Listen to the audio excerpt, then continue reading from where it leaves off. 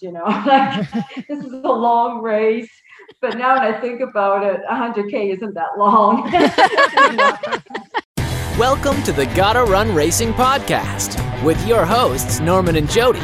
Discover the inspiring stories of the average and not so average runners. And they're off. Thank you so much for joining us today. Yes, well, thank you for the invitation. Absolutely. We just wanted to let you know how we found out about you. We had just interviewed Michele Graglia, who was running Badwater about a week after we spoke to him. So when we looked up the start list for Badwater, we saw a Canadian on the list and we said, well, we have to follow her as well. And lo and behold, you're our superstar. Okay. So we can't wait to talk to you about Badwater. But before we get to Badwater, we want to start at the beginning. So when did you? Okay. Yeah, well, I actually started running probably more in my late 20s, early 30s. And just, 10Ks. Didn't think too much of it, but I did pick the running sports in track and field growing up. Okay. And of course that was in small town Saskatchewan, rural Saskatchewan. So it was it was just a high school thing. And then after that, back in that day, you go get a job, you go to university or whatever, right? So it was just something on the side kind of thing. So. Right. Are you following the track at the Olympics now? Are you following track and field? Oh yeah, Andre Degrassi and some of those. That it's fun to watch. That's right. Yeah, brings back memories. Oh, it certainly does. Yeah, and how much has changed, especially in the running and getting and same with the ultra running. Like, I don't even know if I heard the word ultra running until quite a bit later in life. So, well, that's interesting because now we're wondering, how did you get into the ultra community? Right. Yeah. Well, I did running with running groups in Calgary. Not a lot, but there was somebody that was 26 miles wasn't good enough, and they were doing 50 miles, and so then you start talking 100 miles. So just by talking and admiring what they were doing, so it's like, okay, I got to try this. So I'll see if my body can do it, and right. You kind of inch your way into it. So, what was your first ultra, Norma? My first ultra. Oh, it was a run across Calgary. It was a 50K running on the bike paths across Calgary, and I think they only had it the 1 year. So that's interesting. And that must have been, trying to think of the dates, 2004, something along those lines. Wow. You didn't try that until your 40s. Yes. Yeah. And again, I was working a lot, and just with the winter, I think we had some indoor tracks here. Yeah, we had indoor track in Calgary, some indoor running facilities. But, it was just kind of hit and miss, and there wasn't as many races available locally. For our listeners in other parts of the world, can you describe a typical Calgary winter? Because I think they might find it fascinating. Well, it usually starts in September. Like there's a 1 or 2 snowfalls usually right away in September. So then off and on it goes all the way into May, possibly even June. It has snowed at least. There's been years where it has snowed at least every month during the calendar year. So no, thank you. But we can get some -40s. And especially in the recent climate change world we're living in. So we've had some cold days for sure. Let's fast forward a bit to 2006, where you did Lost Souls. Oh yeah, yes, and that was so much fun. That was my first 100K. So that was the new big distance. I had trained a lot that year. I mean, like anything else, when you put some effort into training, or if you're studying for a course, the more time studying and that. And if you're really interested in what you're doing, you tend to do better. So I did have the training. And again, it's so interesting doing an ultra in 2006. The whole protocol was different. Like the first checkpoint at 50K, and it was a hot day. So I had to stand in line for probably a half an hour to get my temperature checked and the thermometer. And they only had, I think, one person doing it or something. And it was, so that did help your time if you felt okay and you wanted to keep running. So it was interesting. And just, they didn't have salt tablets and things like that. Like that was we were just learning about muscle cramps. And, and because it was my first one, I kind of listened to others. And so there was another section where people were saying, oh, you should be running that fast, like this is a long race. But now when I think about it, 100K isn't that long. And so really, so I ended up walking another half an hour. So there was a lot of time that I probably could have done a little bit better at that one, but it was so much fun. But wait a minute. Did you not place first at female overall? Yes, I did. But it was a slow time actually but it was the heat. A lot of people did have problems with the heat, and some had sat out for an hour and a half. Wow. Because of the heat, throughout the race. Right. Yeah. So you could have done better than first place. She could have won it. Yeah. Yeah, that's correct. Now, speaking of heat, when we were checking out the races that you've completed on Ultra Sign Up, it seems that you thrive in the heat.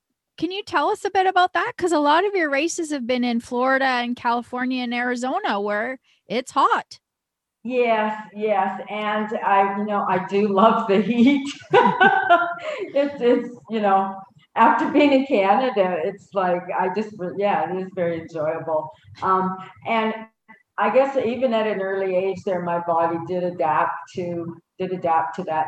Now, since I grew up in Saskatchewan, so we can have some hot days in Saskatchewan, maybe not as humid as what you have in Ontario, but they'll get hot. It's quite hot. They're in the hundreds in the summers there. Right. So. But how do you find when you've done all of your training in Calgary, let's say, and then you go to a race early in the spring, for example, are you finding that you're not really having trouble acclimatizing? Well, there was some races where even if I was there 2 or 3 days ahead of time, it did help. But that is true. I did have problems with heat at like at Florida Keys, that hot humidity, it did me in. Like the first 5 miles I had to fight that one. And I didn't have a crew, so I was carrying a lot of liquids, and that makes it harder. Yeah, for sure. But so Florida Keys, I had to stop and walk through different sections because my body could not assimilate. Even if you're taking a lot of electrolyte pills and sodium, or your body's not going to assimilate it quick enough. Right. But if you want to keep a running pace going. And so I had to walk through different sections there. Right. Yeah. So would you say that you prefer those types of races over, say, maybe like a mountain race or something with a little bit more elevation? Do you think that that's your strength? Stay flat. Well, I do like the pavement and just keep running. I do like running, and I'm wanting to go back and do a little work on speed, because I'm okay to do like as boring as it sounds. I'm okay to do a 1 mile or 2 mile loop, Right. and just do 50 to 80 or 100 miles on that. So I've actually trained for several of those races, the 24-hour, the 48-hour, but have not been able to get there because of the pandemic. So I've got like the last, year and a half or 2 years, however long it's been, that I've delayed these some of those races. Right. So, but the trail world is fun. But there's a lot of challenges, and maybe it was a little more fun or two, maybe in my 50s there. Like now it's a bit more of a challenge. Yeah. Right. But it takes a lot of mental strength to go around loops. So I commend you for that, because I think you have to have a certain fortitude to get through that. Yeah. It's when you're focused on something, you just kind of go, So right. Well, speaking of what races you'd missed out on, what were you planning to do in 2020 that you're hoping to get back to? Yeah, I've got some 24 and 48 hours. Like there's one in New Jersey in May. There was one in May that I had to delay. Now that would have been a 48-hour. Okay. So that's in October. Oh, good. So October 2nd actually is Badwater Cape Fear. They have a 51 miler there, and it runs kind of along the beach, which I love running along the beach. Who doesn't?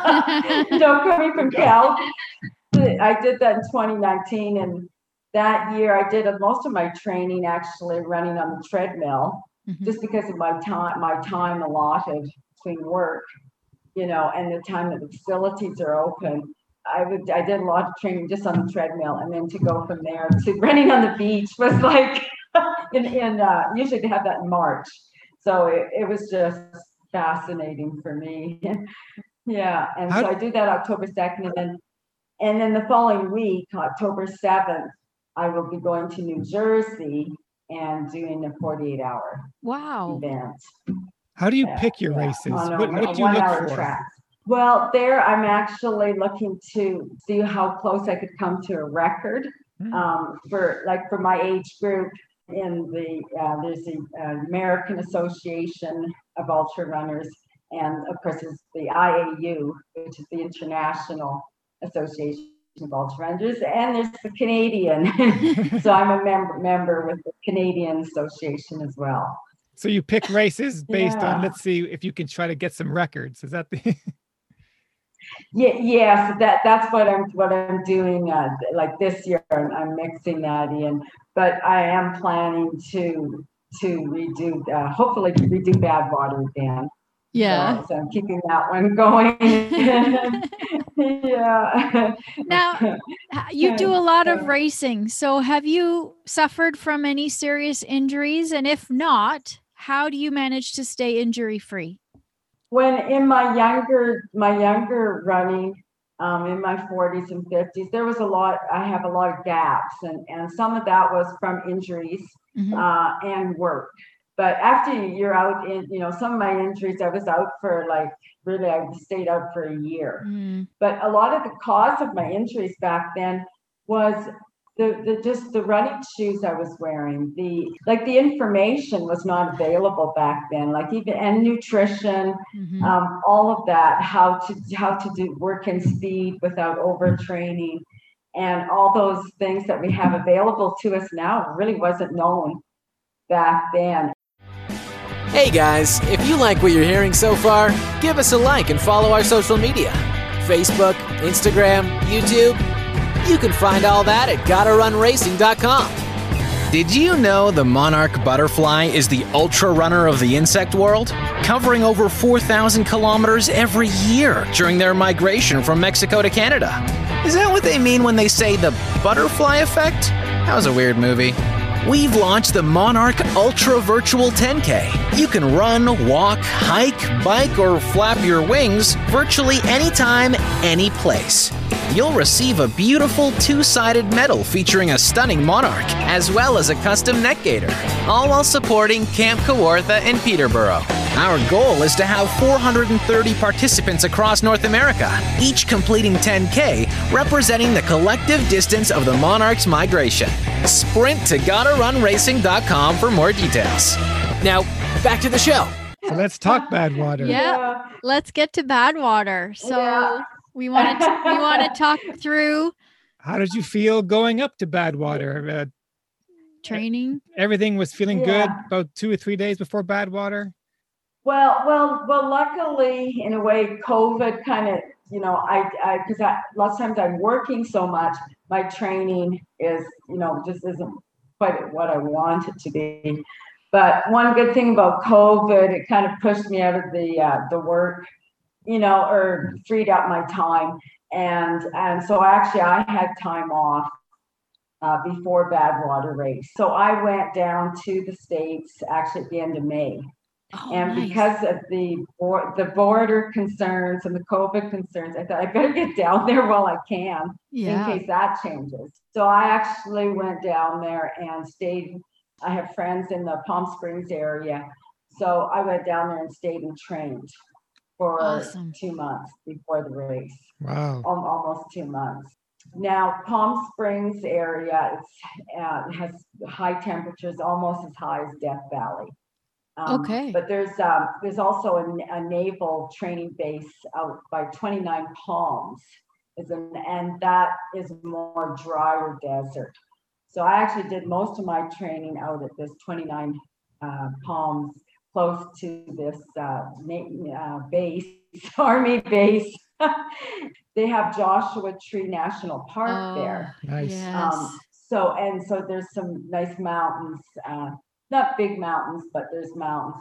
So I had a course on pavement that I did running, going up. It was 4 miles straight up into this park and then back down. And I did loops of that, like back to back, day after day. Like some days I would do 40 to 50 miles, and the next day do another 40 to 50 miles. Wow.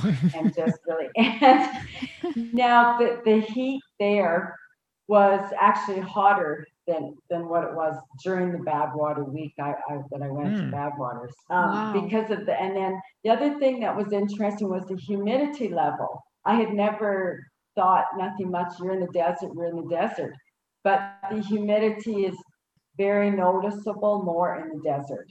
Where I had trained, I was in quite dry heat. Mm-hmm. Like the hottest I trained in was 114 degrees one day. And no clouds, no wind, just sun. And that one, it was really hard. So I actually didn't do the full day of running. I had to stop because my eyes were dry. My nose was so dry. My face, actually, lips were cracking. And if you drank some water or any kind of liquid, you would still be thirsty right after that. And this is training. It was, this is training. So. Why did you choose Badwater to begin with? What made you want to do Badwater? Right. Well, when I was in my 40s and 50s there, that was a well-known international ultra. It was just something that everybody knew about. There wasn't as many races back then, and they captured my eye. And some of the athletes who have gone through Badwater have just been phenomenal. Like they've done fantastic. Like Lisa Smith Bachman and Pam Reed. Like Lisa, she did back-to-backs.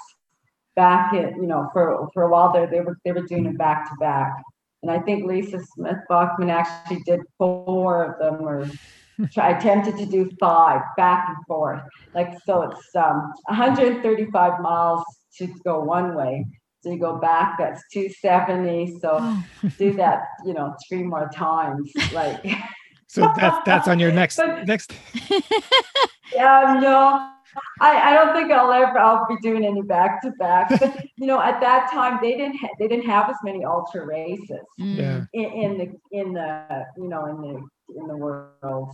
So they didn't have 200 milers like they have now, or some of these 500 milers. So I think that's why a lot of them did that. So what about Moab or so anyways, Western? Have they ever piqued your interest? Yeah, yes, Moab is interesting, and now they have one in Arizona going to Flagstaff and towards the Grand Canyon. Yeah. So that's Cocodona? 240. Pardon? Cocodona 250. Yes. They just had their first one. So but I couldn't do it this last year because it was May. Too close, would have been too close to Badwater. But I would love to do that too. We interviewed someone who did Cocodona. If you want to check it out on the podcast, his name's Noel Kingston. I did. Yes, I did see that. Yeah. So that would be so interesting. And Pam Reed did that one too. That's right. She was also a previous Badwater. That's right. So. All right. Well, let's get back to race morning. Yes. Or race evening. You started at night and you're on the start line. Right. So how are you feeling on the start line of Badwater? Right. So even with all the training and that, I was nervous. And we're at Furnace Creek and Stovepipe Wells. There was different parts, like there was 2 days of being, at least 2 days you're there, just going through the meetings and preparing, getting all your bib and all this stuff, getting ready, getting your crew ready. And then you have to try and sleep the day of the race because you're going to be starting to run at 9:30 is when I started. There was one group that started at 8 p.m. and then the final group starts at 11. And how he separates them is maybe a little slower runners at the beginning, middle, and then the fastest runners at 11. So I did manage to rest fairly well that day, and then at the start line. And now we're driving from Furnace Creek down into the Badwater Basin. So it's kind of a downhill slope. And there was actually rain and lightning the night before the race. Wow. So this year in Death Valley, they had more of a monsoon year. So they were actually getting so they could get a flash flood, even though their summers are so hot. The week before, the temperatures had been 100. It was 124 to 125 degrees. So, but the week of the race, it actually went back down to fluttering around about 115 degrees. That's but okay. There was more humidity. Yeah, that's okay. And there was more humidity. There's more humidity, which is actually in your favor. If, like I said, that dry heat. You can't, it's really hard to assimilate anything. Yeah. But there was wind. There was a big windstorm. So when we were driving into the basin, you could just see this cloud of wind and sand and that. So now it was not as bad as what they'd had previous years out there. They've had worse windstorms because you've got sand dunes and those type of areas. The wind is. There's a lot of wind in the desert. So anyway, so we went down there and then for the start. But well, actually, just before we started, the race director, Chris Kosman, he's taking pictures and he gives you a spiel about what to expect over the course of the race. And so you're like, oh my God, please don't tell us what we're actually doing. So he's, so he repeats it, you're going 5,000 feet up to Panamint Springs. 5,000 feet up to Mountain Pass. Then you're going to drop down 3,000 feet to Panamint Springs.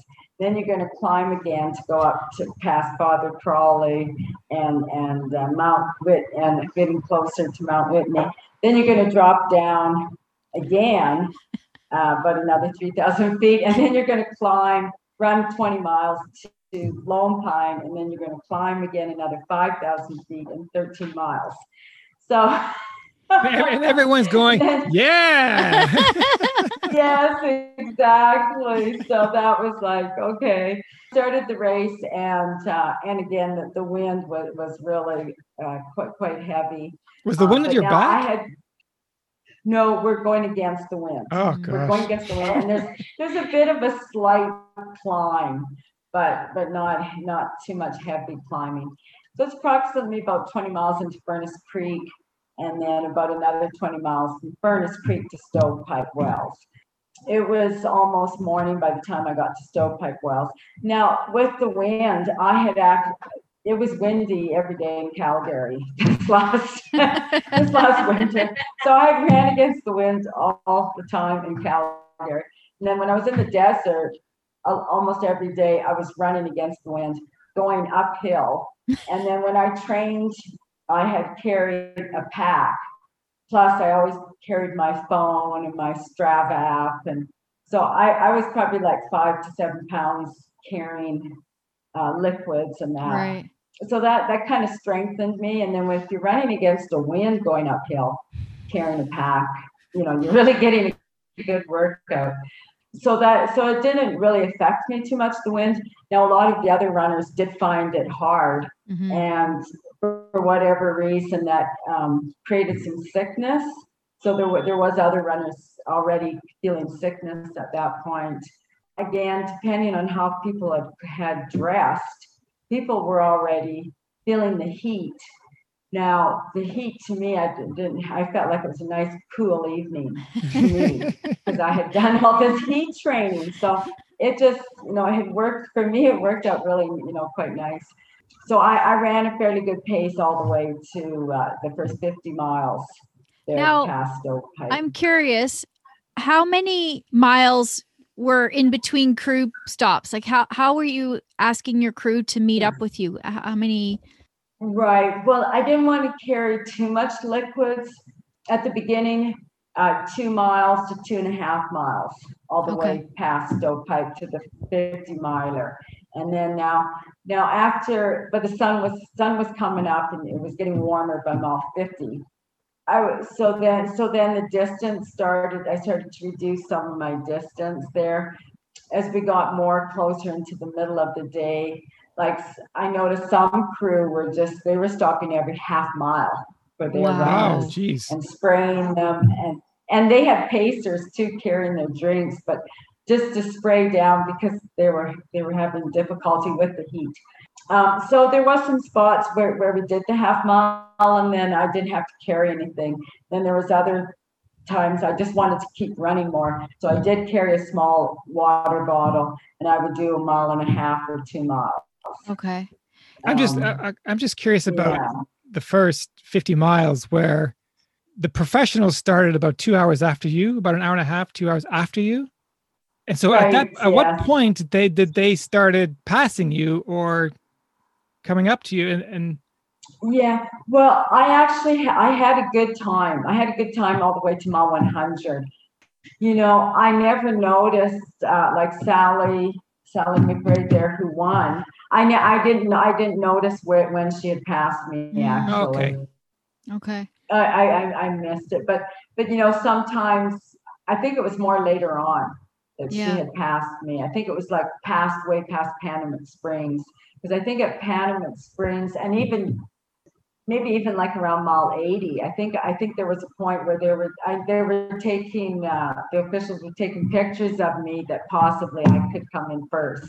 So so I think for a while there my time looked like I was in the lead.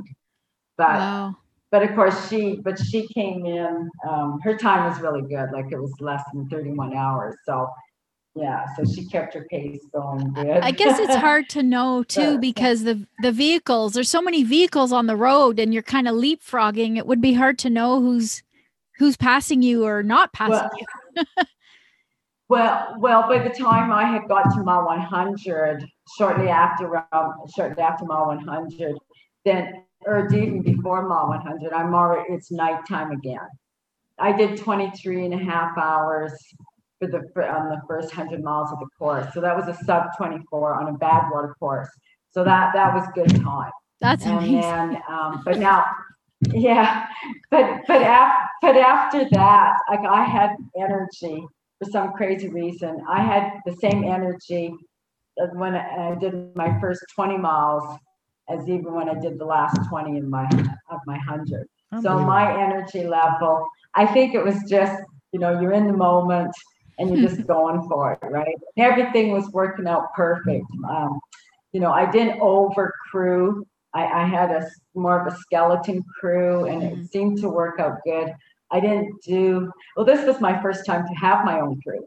I've never used pacers. So, to me, and I watched some of the other runners, and, sometimes when you have pacers, they're going to stop and talk. I mean, you end up in a conversation. And, to me, it would just be losing focus. So I only had 2 people in the vehicle at one time, a driver, and then I had a lady who was with the whole crew, and she was just so eager, like she was just cheerleading all the time. Like she was fantastic.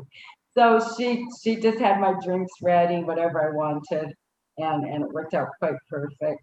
But at that time, I didn't need any substantial food. Right. So after mile 100, about mile 105, then I realized I need food. And it was kind of like, okay, why didn't I pack more? So I kind of blew it on that one. And then, because now I've got another 20 miles almost before I'm going to get to Lone Pine, to where there's like a convenience store. But I did make it through that, but I think it slowed me down. Now, by the time I got to Lone Pine, and this is kind of silly, but sometimes when you're out there doing these ultra events, you can be hungry at one point. I mean, I did have protein drinks and some more protein bars and chips on the way, but sometimes, and then the hunger went away. But I wasn't running as fast. My running had slowed down. Right. The calorie burn, I wasn't burning as many calories. So by the time I got to Lone Pine, I didn't bother eating again.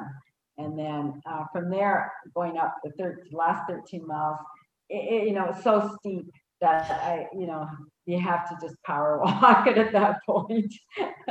Yeah. Can you explain the rules about, are you allowed to leave the course and do a grocery shopping and then go back on the course?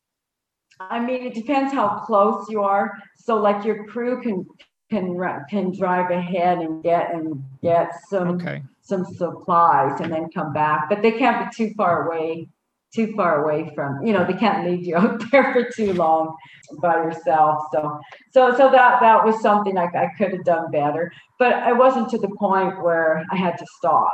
I did make it through that, but I think next time I would plan that differently for sure.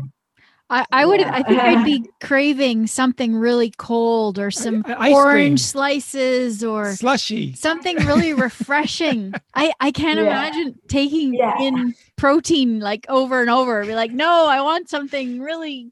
I don't know. Yeah. Oh, yeah. Well, I did have some good juices. I had like berry juices. Yeah. And I had kale juices. I did have some good juices. I was drinking those too.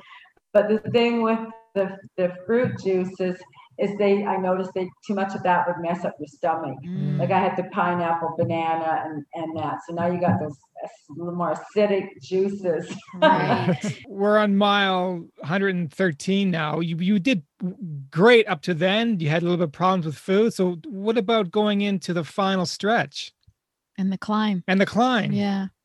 Is this happening in the daytime? Yeah. Hey guys, if you like what you're hearing so far, give us a like and follow our social media.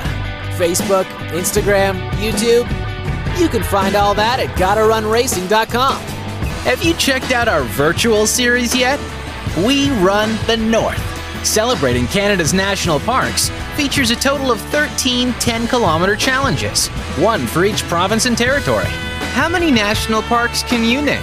Well, there's Algonquin, and then there's Banff, and then that's it? Anyways, medals that connect, license plate style bibs, and cool swag can be yours. Visit GottaRunRacing.com for more details. Now, back to the show. Yeah, by the time when I got to Lone Pine and started going up the hill, it was getting like the last five miles going up the hill, the sun came up again. Yeah, because I finished running around 7 a.m. A little after 7:05 or something. I finished running. So the sun started coming up around 5:30 there. So the last hour and a half. But there was a section going up the last 13 miles where I did break up and started running. Like my energy, for some crazy reason, like I said, I got through the hunger, my energy came back. So I was starting to run, but one of my crew said, look at you. They didn't think this was going to last, and they were worried that I was going to burn myself out and stop, right? They knew I was kind of slowing down. So I did have a crew come out and run and do the last section with me there, the last, 8 or 9 miles. And he said, you're better to just walk this. So we just power walked. And as we were going up, like we kind of lost track of what miles we were at. So we were asking different people coming down, how many miles left? And like one person said, oh, you have 4 miles left. And the other person said, oh, you only got half a mile left. And so that's typical ultra running. That's so typical. People just didn't know. No. And so I was kind of feeling like, I kind of didn't think I was going to get there when I wanted. I wanted to be there by 7. I was kind of hoping for that finish time. But I was kind of feeling like, hey, this might not happen, right? Like even walking and going, so I didn't know what to expect really up until, and then you're going around, you're doing a windy road going up. So you can't see where you're at the top. And when you look at the top, there's still a big mountain above where the Whitney Portal Road finishes. So at the finish line, and you can't hear cheering because it's kind of a quiet race and people aren't finishing. There's campers up there, so so I didn't really know I actually finished until like the last 200 yards. Oh, wow. So and then I was like, okay, well maybe I could have ran more the last section, but that's okay. I was just so glad to actually get there. But you knew you were in second place the whole time, I guess. You knew you were in second place. No, in fact, like I said, I had kind of a hint.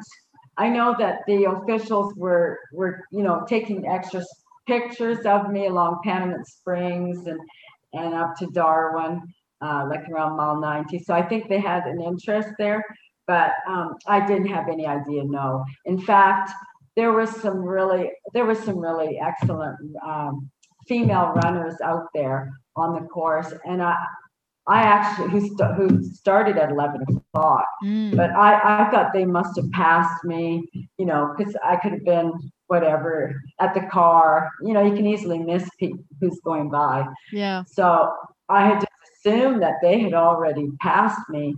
So I was surprised. So I was surprised that I was second female. Wow. And when I first crossed, the race director said, he says, I think you may be second, but we don't know because I started at 9:30. Yeah. And there's 11 o'clock women. Are they going to run this last section? But within 45 minutes, he said, oh no, for sure you've done second. There's no way they're going to catch you now, kind of things. Wow. Yeah. But the lady who came in third, she was only half an hour behind me. Okay. So, yeah. So and she started at the same time as you? No, she started at 11. Oh. But with only a half an hour difference, that on a big race, ultra race like that, half an hour isn't that big, really. It was a sprint.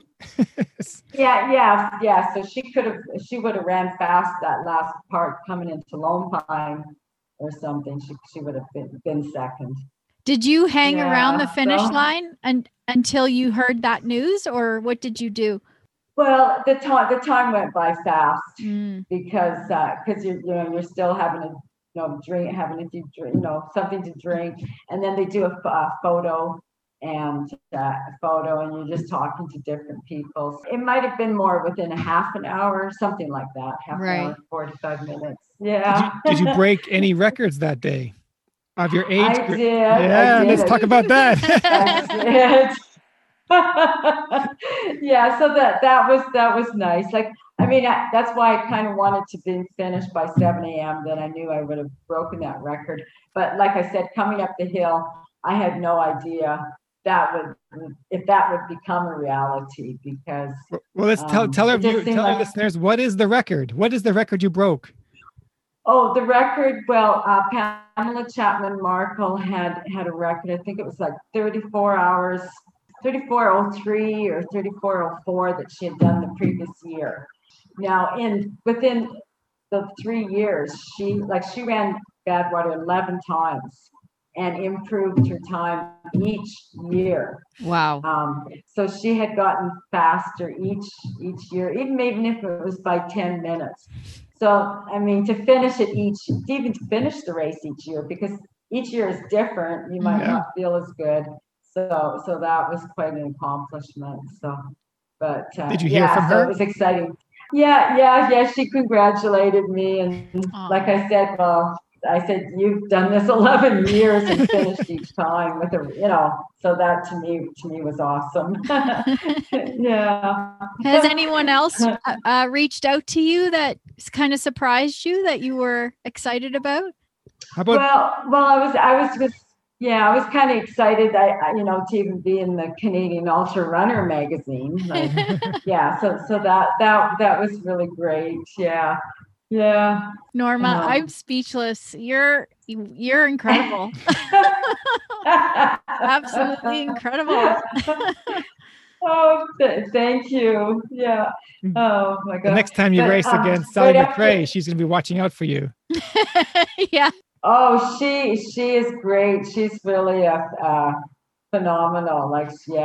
And she's so motivated, and she's Absolutely. great. Yeah.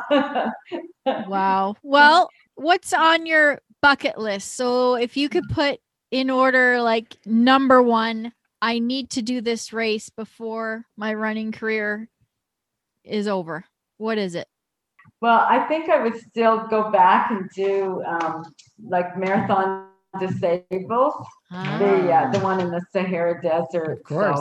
So I think some of the international, those top 10 international ones, there's that one. And then also the one going up Ultra Trail de Mont Blanc, the one that's in France, with all the,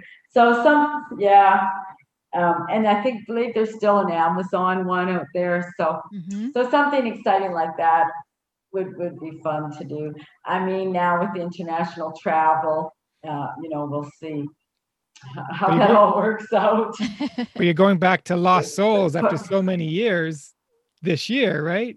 Well, and now this is kind of interesting because, I may have to cancel that, because what I'm wanting to do, and I'm just putting the works in place now. I'll find out for sure here in the next few days, is I'm actually wanting to do a solo event in Victoria for the university, the UVic, for a fundraiser. And this is from my niece, who had been taking a course there at the UVic for environmental studies, and she unfortunately passed away here in 2013. So they actually have an endowment scholarship program. So I'm raising funds for a scholarship for one of these students in environmental studies. And the environment is really important, obviously, right now. How can people support you in that endeavor? Is there a website they can go to? Yes, and that would be the University of Victoria. Okay.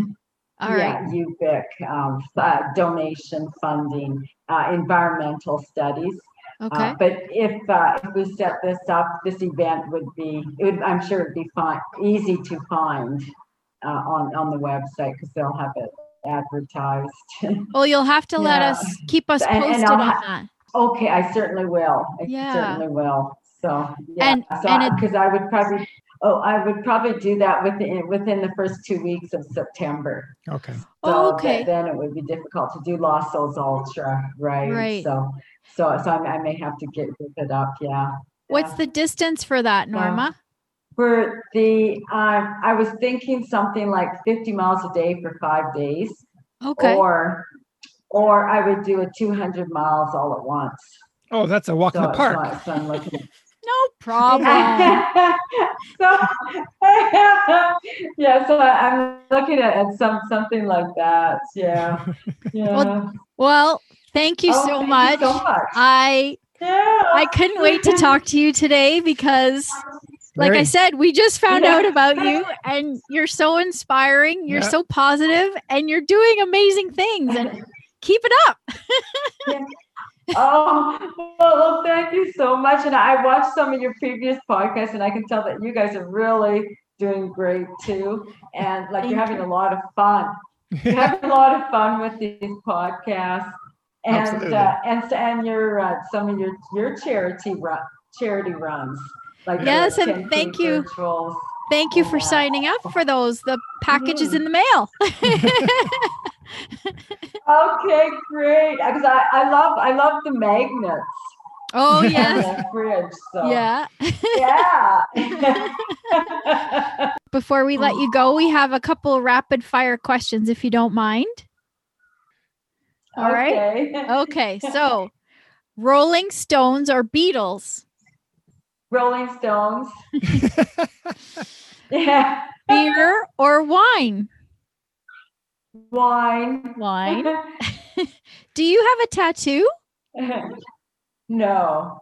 Would you get one? No. No tattoos. What's another sport you'd like to excel in? I don't know, probably bodybuilding. Ah, I think you have a head start on that. You look very fit. Okay. Favorite junk food? No, I like them all. I think, we used to really love chips. So I guess probably chips. Which flavor? Yeah. Which flavor? Probably all of them. Ripple. Ripple chips. Okay. And Norm's favorite last question.